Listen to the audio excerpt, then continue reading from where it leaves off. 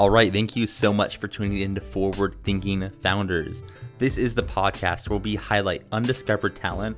We're scanning Y Combinator, Pioneer, Product Hunt, Twitter, Indie Hackers, all these different networks to find really interesting founders and interesting projects and startups, and we feature them on the podcast before you've probably heard of any of them. And what's great about this is you get to follow along on their journey as they become more and more successful and say, I knew them when. So thank you so much for tuning in to Forward Thinking Founders, and let's get into our next founder you haven't heard of, but you will.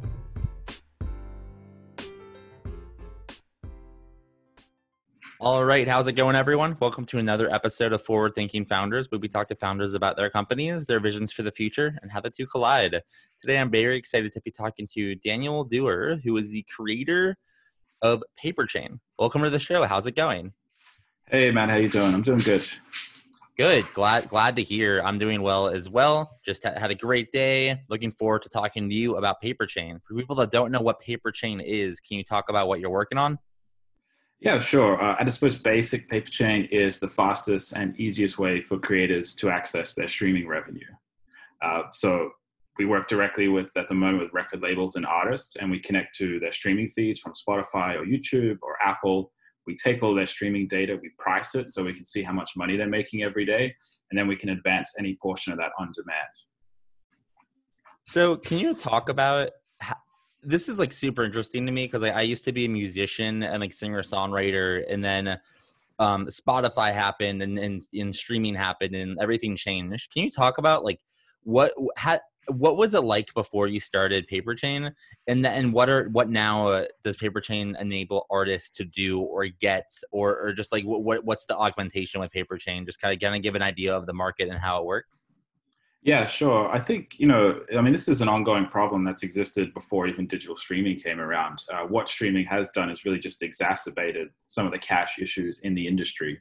So if you think about, what streaming occurred and the way it changed consumption and even distribution is now you can listen to anything at the touch of your fingertips. You can stream anything, whether it's on Spotify or it's on YouTube, it's all available to you. And those microtransactions start building up, and they're happening every single day. So you had this big shift in the way consumption occurred, but the revenue and the payments model didn't change. So while you have these large volumes of microtransactions occurring every day, it still takes around 3 months for the revenue from those transactions to get paid to a record label. It then takes 3 to 6 or even 9 months to get paid to the artist. So artists are still on 6 or 9 month royalty contracts and get one check a year. That element hasn't changed. But the data that makes up the revenue model, all those transactions, that is available every day. So for us, it was just simply a matter of, well, we have the data that proves that revenue was generated. How do we then turn that into some sort of asset that can be connected to financial systems and be able to create some financial product off the back of that? And that's really what we're trying to solve here is how do artists and how do the artists operate in the modern music industry and be able to access liquidity and financial products that enable them to either remain independent or just simply enable them to survive in a way that is sustainable and supports future growth in the industry.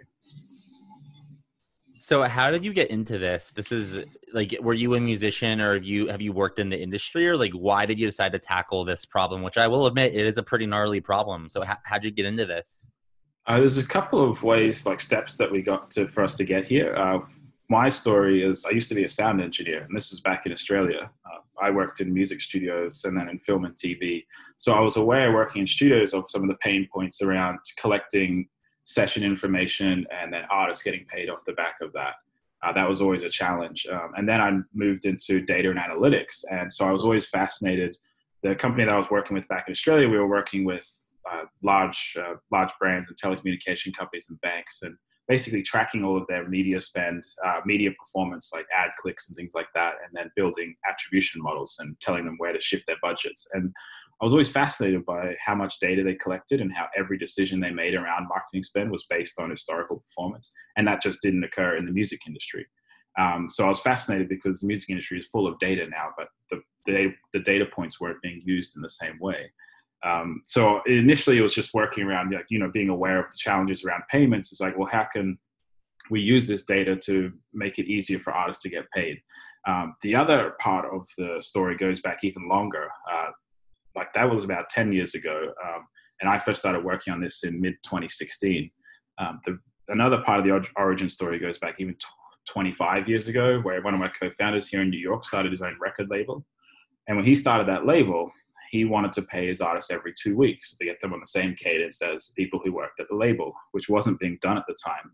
Artists were typically on 6-month royalty contracts. So to do that, he built his own royalty accounting software platform. In 2004, he wound his record label down, but there was enough interest from other labels in the royalty accounting software that he started selling that and started selling it as a SaaS model to other labels, and ended up at the onset of digital ingesting all of the iTunes statements and doing the end-run royalty reporting for thousands of label brands. When I first met him in 2012, he was leaving that business, but the biggest challenge was around cash flow, because as I mentioned earlier, consumption had changed completely, but the revenue and payments hadn't changed at all. So even in 2012, we talked about this idea around how to use the sales data to create like a micro factoring model.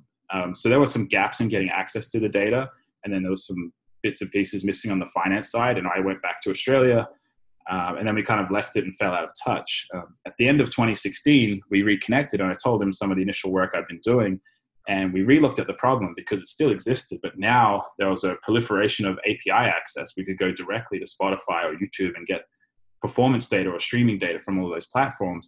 But then you also had some really interesting financial products that were being developed that allowed us to plug in and access lower cost capital. So the technology really caught up with some of our ideas, and that's what we started building out. And where do you see opportunities in the music industry with, as you just mentioned, technologies are catching up, and you're optimizing one specific use case with Paperchain, but like, or do you see other areas that can be improved in the music industry that like you wish people worked on or you might work on in the future? The reason I asked is just because like I don't have many music founders or like music industry founders on the podcast, so like I'm just curious like what's interesting in the industry for people to work on, and what's the future look like?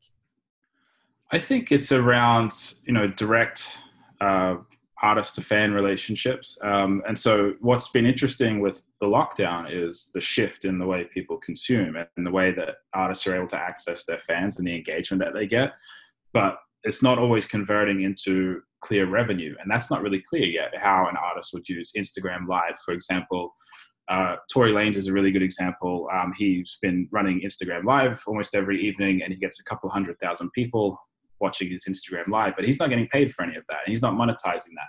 What he has been smart is he put out a release last Friday, or 2 Fridays ago. And so that ended up being number one because of the activity that he was generating on his Instagram Live. He was able to capture that and convert that into it. Similar to TikTok, there's a lot of artists who are being broken on TikTok, and there's some sort of licensing going through, but there's not a clear revenue model for artists to monetize those. So I think what the lockdown is doing is starting people to rethink some of the direct to fan monetization models, and I think that's probably the more immediate and pressing challenge.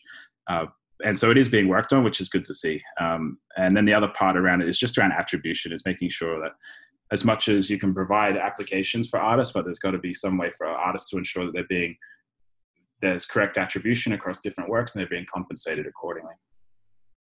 You say attribution, I know what that means in the digital marketing sense, but can you explain what you mean for an artist? Are you talking about like when they get plays, they make sure they get paid, and like figuring out where they get plays, or what do you mean by attribution? Yeah, exactly. So attribution in a copyright sense, so they're being credited properly.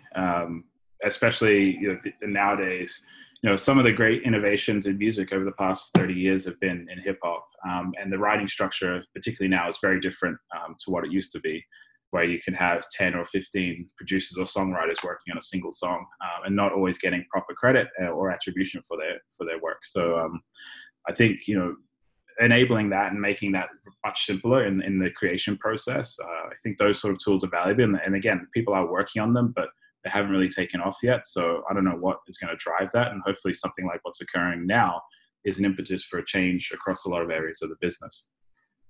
One thing that I heard somewhere, I'm really going to butcher this, so I apologize in advance. But there's this challenge in the music industry where a artist can put out a song, and then someone can remix that song, like on SoundCloud or somewhere, and they like use parts of that song. And like many times the, I guess, attribution or like the credit for that song doesn't go to the original DJ or something like that. And something that I heard is that, I'm sorry if I'm using the word, but I heard that like with something like blockchain, with like a proof of like a point where something originated, that will be able to solve like some of these problems. I'm curious, like, how do you think about blockchain in all of this? Is that just way left field and doesn't really apply at the moment for you? Like how do you think about that type of technology? I think that use case is really interesting. The challenge with blockchain technology is the limitation on throughput at the moment, the ability to scale to that level. So that's one of the biggest challenges there. And then the other challenge is just UX and usability. I think, there's plenty of applications being built on those systems. What they're running into is a UX problem. Not a lot of people, know how to use a MetaMask wallet or know how to interact and manage their own keys, and I don't really understand, like, why do I need tokens if I'm just trying to buy this? So there's a lot of interest in this space, but they haven't really solved that gap. The other challenge is that some of these companies are trying to replace a Spotify. So it's like, okay, we can build a blockchain native system where as soon as you stream this song, immediately a micropayment goes to every single artist who contributed to that song. But so now you're trying to then get two audiences. You're trying to get artists to use your platform, but you don't really have listeners, and you're trying to get listeners to use your platform, and you don't really have artists or content or catalog that sits on there. And when you're only raising, even if you're doing, say, in the height of the ICO and you're raising $5 or $10 million, I don't know how far that goes or how much market share you can capture with $5 or $10 million when Spotify is spending $25 million a month on marketing just on its own. So those are some of the realities of trying to implement that. And to be honest, like, we started out as a native blockchain project. The first iteration was looking at ways you could use consensus algorithms in a blockchain to validate rights data between different nodes in a network. So if there was a publisher and a performing rights society and a streaming platform, all tapping into the same network and validating song metadata and copyright information, is that a way to ensure that artists can get paid? Of course, there was just a number of challenges around implementing that. So we started looking at ways of just essentially following the money and seeing how we can make that challenge work. And so there is still an element of blockchain, or what we'd say decentralized finance, in our solution, where we capture all of this data, we're pricing all of this data, but then we can take that to some of these interesting financial protocols that are being built that allow us to lend against the value of that data. And so that's where we intersect with the blockchain space or decentralized finance, but it's not something that our users have to interact with. It's something we abstract from them because it's a simpler way to get people on board, and it doesn't confuse them when they're trying to actually interact with the application. Yeah, that makes sense. I like the idea that you use blockchain or interact with it when you need to, but it's not like your selling point. Like, you're not like, we're on blockchain. Like, it's like, that's not, you use it where it's necessary. What would you say is the future of Paperchain? If you looked at, or not even the future, but let's talk about the vision. You look out like 10 years, 20 years, what does the world look like when Paperchain, wins the market and becomes as big as it's going to be? Like, can you paint the future for me? Well, I think I always say the most abstract way to put it is, it's a future where people can't even imagine what it was like before having Paperchain in their life. Why that is, I'm not sure what that will be in 10 or 15 or 20 years time. I know that the way we see it and the way we look at this vision, it's not about creating an advancing system or a lending model or anything like that. And why we're so interested in the decentralized finance application is because it enables so many other things off the back of that. I'll give you an example. Last year, we advanced $60,000 worth of Spotify revenue to one of our record label customers, almost 60 days ahead of the usual pay cycle at a fraction of the cost of a traditional financial product. But what was really interesting about it is by using this protocol, we were able to take data from Spotify. At the end of August, we were able to say, okay, here's August, it's worth this much. It's just simply data at this point. We just have streams coming from Spotify. But we were able to price it, take it to this protocol, say this is worth $83,000. We want to get $60,000 back and pay that to our customer. We were able to originate $60,000 and have $60,000 in our wallet in a matter of minutes.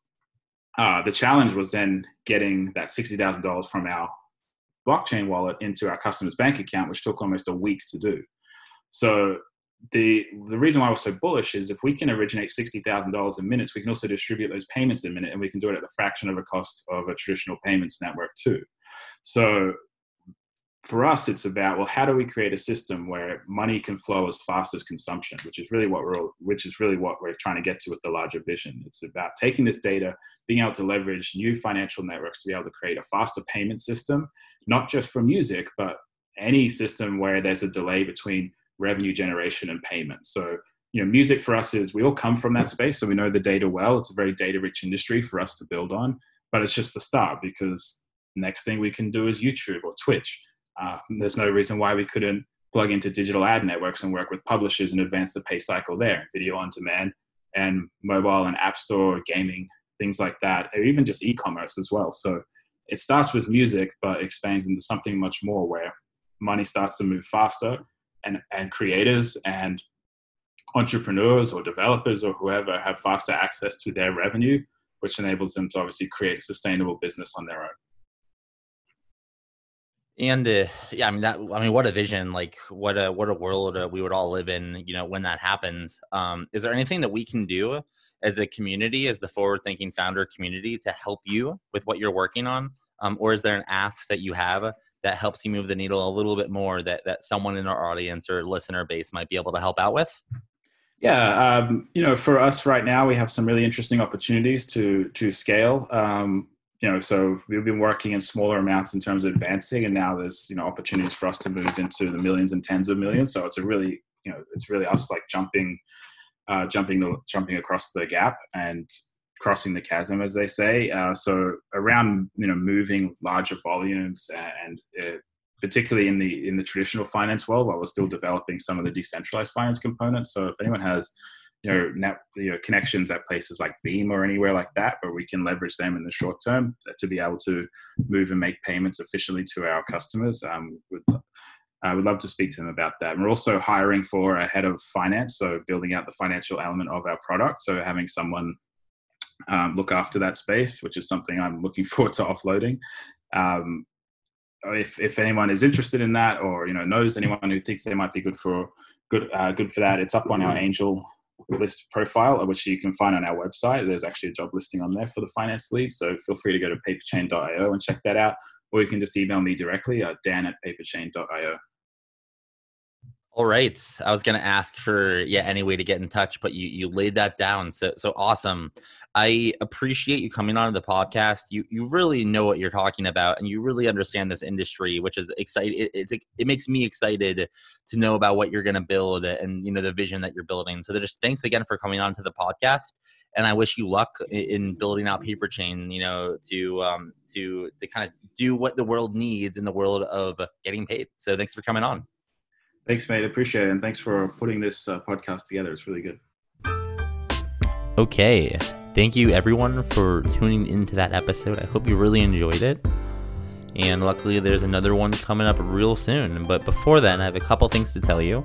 First, if you're listening to this and you think you're working on something cool, or you think you're smart, hit me up on Twitter. I am at Matt_Sherman, and that is Matt with 1 T. So hit me up, shoot me a DM. And I'm happy to check out what you're working on, and maybe we can get you on the pod. But at the very least, I'm happy to give you feedback on your product or project or startup. Lastly, if you can please rate this podcast in the iTunes store, that would be awesome. I'm trying to get up in the rankings so more people can discover these awesome founders. And the only way to do that, or one of the ways to do that, is growing with rankings. So if you like what you're listening to, please just go onto the iTunes store, give it 5 stars. Or 4, or 3. I'm not going to tell you what to give, but just tell whatever I deserve, you should rate that. With that, I'm signing off. See you next time. Bye.